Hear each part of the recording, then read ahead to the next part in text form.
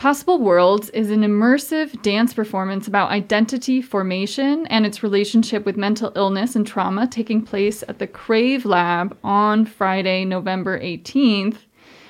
And to tell us more about it, I'm joined by three of the people who are behind this performance. So I'd love to have you introduce yourselves. Bibiana Ahmed. I work on the video and projections and sort of the technical aspects of the installation.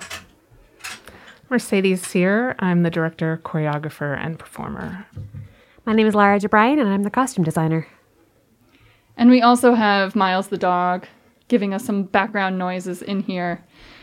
Mercedes, could we start by getting some overview of what is this performance?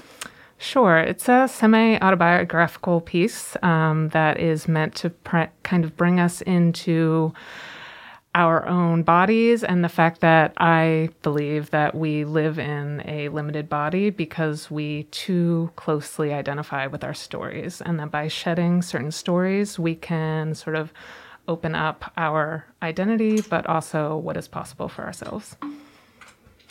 Are you coming from an angle of that we limit our own stories, or is it more outside? Where's the limitation coming from? I think it's a little bit of both. I think we over-identify with certain stories, particularly if they're traumatic or something that sort of is very charged and hangs onto us.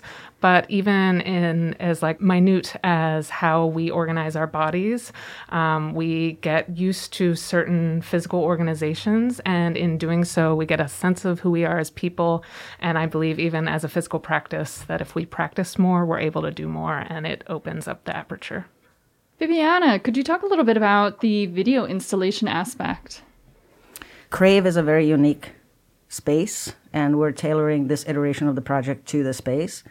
What's unique about it is that it's basically a 360 immersive sort of an ellipse with 14-foot high projection ceilings, or screens, sorry, and surround sound by 120 speakers. So we can really pinpoint where images and sound are placed in relationship to the performing body. What's also interesting about it is that basically the audience and the performance are enclosed in the same space. So there will be some sort of some scripted and some unscripted interactions between the performer and the audience.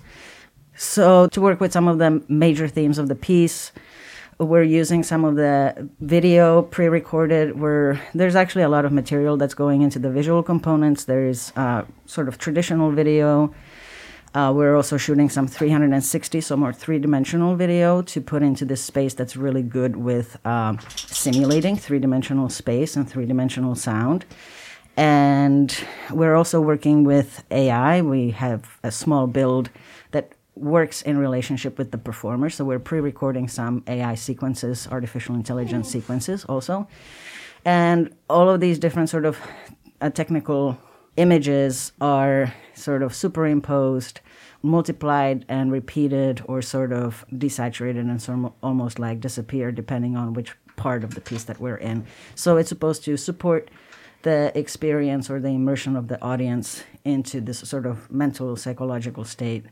And I think that it will work, being more successful at doing that than a traditional proscenium stage, which is, the traditional way of, in the Western sense, of audience looking onto a stage and the performer being sort of distant. So we're collapsing these spaces both by the architecture of the room and then also really taking advantage of the scale and the intimacy that the technology provides in that space to maximize all of these sort of emotional, embodied, and visual and audio effects. Sorry, my dog is very active. I'm very curious. So Lara, how does costume help to involve the audience and to convey the messages of the performance? What's really been exciting about this one, we're all born with a skin. And as you live and as you have experiences, you start adding coats to yourself. And part of what we're doing with this piece is actually having a physical shedding of some of those layers and some of those stories that are affecting us to get back to that place where it was before the trauma, before the stories that have affected you. So we're playing a lot with, as we're building this together in the space, that we have this week to explore how we use different layers, like physical layers, to shed away physically as we're shedding those emotional layers. So on the one hand, it's the shedding, but also it's layering on and really accepting every layer. Trauma and mental illness tend to be spoken about as obstacles that need to be overcome, but your work looks at trauma and mental illness as aspects of our identity that get folded into our identity and potential catalysts for agency in our lives. So how is this work changing the narrative around these conversations? That's a great question. Well, in one hand, since it is semi-autobiographical, I just have parts of myself that are knotted, that I can feel, that keep coming back as thematic things in my work and just in my life, that I was interested in doing this as sort of like almost an exorcism of it.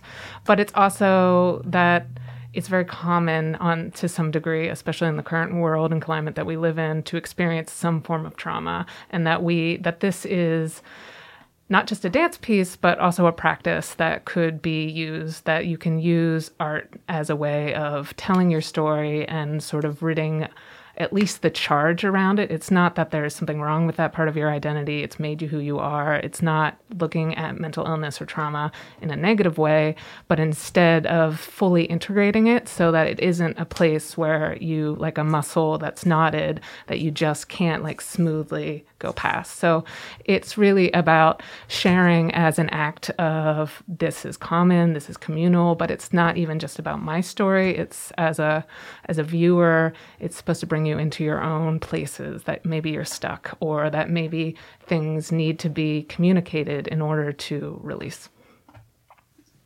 There's a high probability that some of the audience who comes to be involved in this performance will have trauma of their own.